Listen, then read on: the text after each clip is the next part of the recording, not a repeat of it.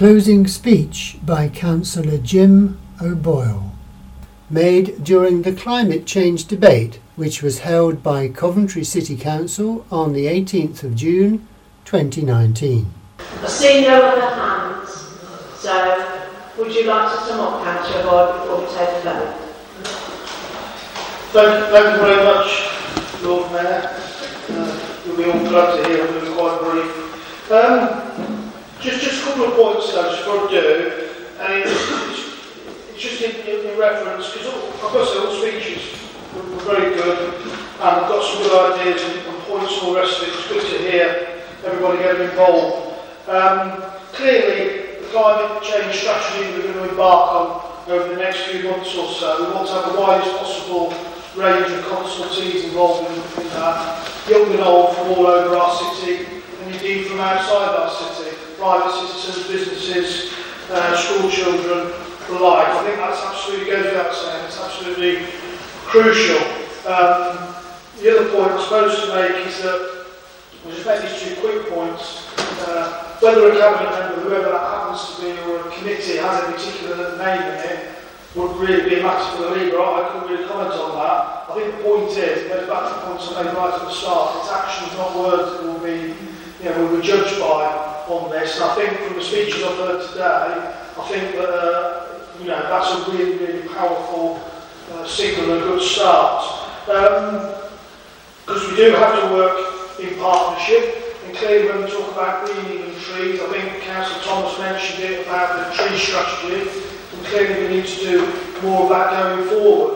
There's no question about that as well. Public transport, I know Gary mentioned the idea of opening up Camden Station again, and there's been calls for public transport to be free. I think everybody in the room, in the main, perhaps might agree with that, but there's always a cost to these things. And I suspect if I said that we're going to open Camden Station again, I'm sure there'll be a lot of people my colleagues in Willenhall might say, what about Willenhall Station? Because we've been promised we want Willenhall for years and years and years. So there's always those debates, and ultimately it comes down to priorities, it comes down to choices, and those choices have to be taken based on the budget that you have. And indeed, when it comes to the local authority investments in the West Midlands Pension Fund, I was speaking to Councillor Mutton about this the other day, and I think it was acknowledged, to be fair by Gary, that progress has been made in some of those investments, whether they're ethical or not. And I think that is a process. I think John is ongoing. I think we want to support him in that. That is a long process. It won't be easy.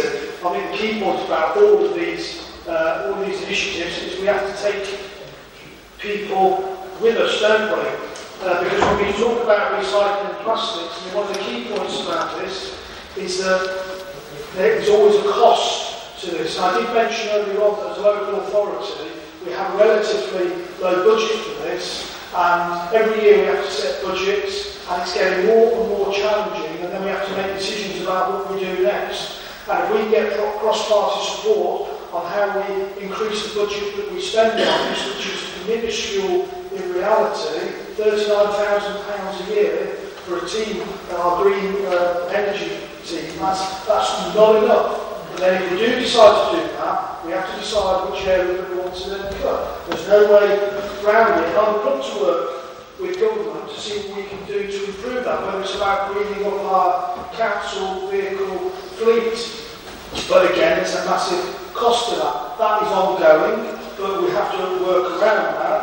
And I'm not going to be political at all, except to say the point that the climate emergency that we have is a significant challenge, but it is also a huge opportunity for new industries, new highly skilled jobs, and higher living standards. And Labour are committed to a green industrial revolution, and we want to take advantage of that opportunity. And I want to work with the government who much seriously want to work on that. But again, that's the same government, I have to say, still promotes fracking, which is a fossil fuel. That's a question we have to ask about. We need to make sure that the 79% of the population who actually support onshore wind is actually supported by the government, which I'm afraid at the moment it isn't. And it's important when we talk about electrification, the new types of energy in our homes or in our vehicles, clearly we've got to get that energy from somewhere.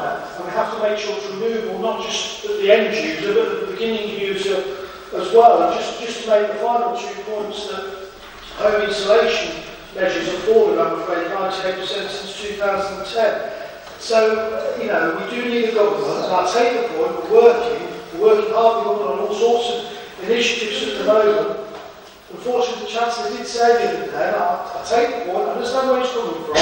You know, he's raised the question about the affordability of reaching net zero emissions by 2050. So there's a challenge that everybody has to face up to. We have to decide whether we are going to work together. So let's work with government, let's work with ministers, but at the same time we've got to make sure there's a joint strategy here that actually both are on the same page, because if they're not, then we're going to really, really struggle. The key point is, does Coventry want to be a zero carbon emission city? And I say yes, and I've heard that here today loud and clear. So let's get that message out. Coventry is on the way, and we'll do all it can to become a carbon zero city. Thank you, Lord.